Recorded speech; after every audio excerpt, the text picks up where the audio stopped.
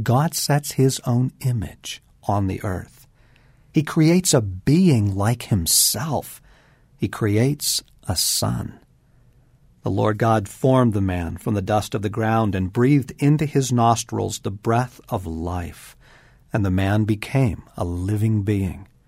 Genesis 2:7. It is nearing the end of the sixth day, the end of the Creator's great labor as Adam steps forth, the image of God, the triumph of his work. He alone is pronounced the Son of God. Nothing in creation even comes close. Picture Michelangelo's David. He is magnificent. Truly, the masterpiece seems complete. And yet, the Master says that something is not good. Something is missing. And that something is Eve.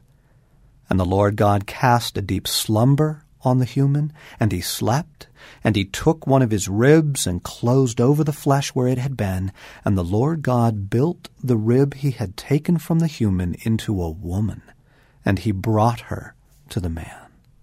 She is the crescendo, the final, astonishing work of God. Woman. In one last flourish, creation comes to a finish with Eve. She is the Master's finishing touch. How we wish this were an illustrated book and we could show you now some painting or sculpture that captures this, like the stunning Greek sculpture of the goddess Nike of Samothrace, the winged beauty, just alighting on the prow of a great ship, her beautiful form revealed through the thin veils which sweep around her. Eve is breathtaking.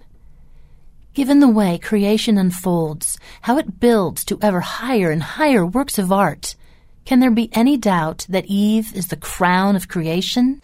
As Paul later writes, man is the image and glory of God, but the woman is the glory of man. 1 Corinthians 11, verse 7.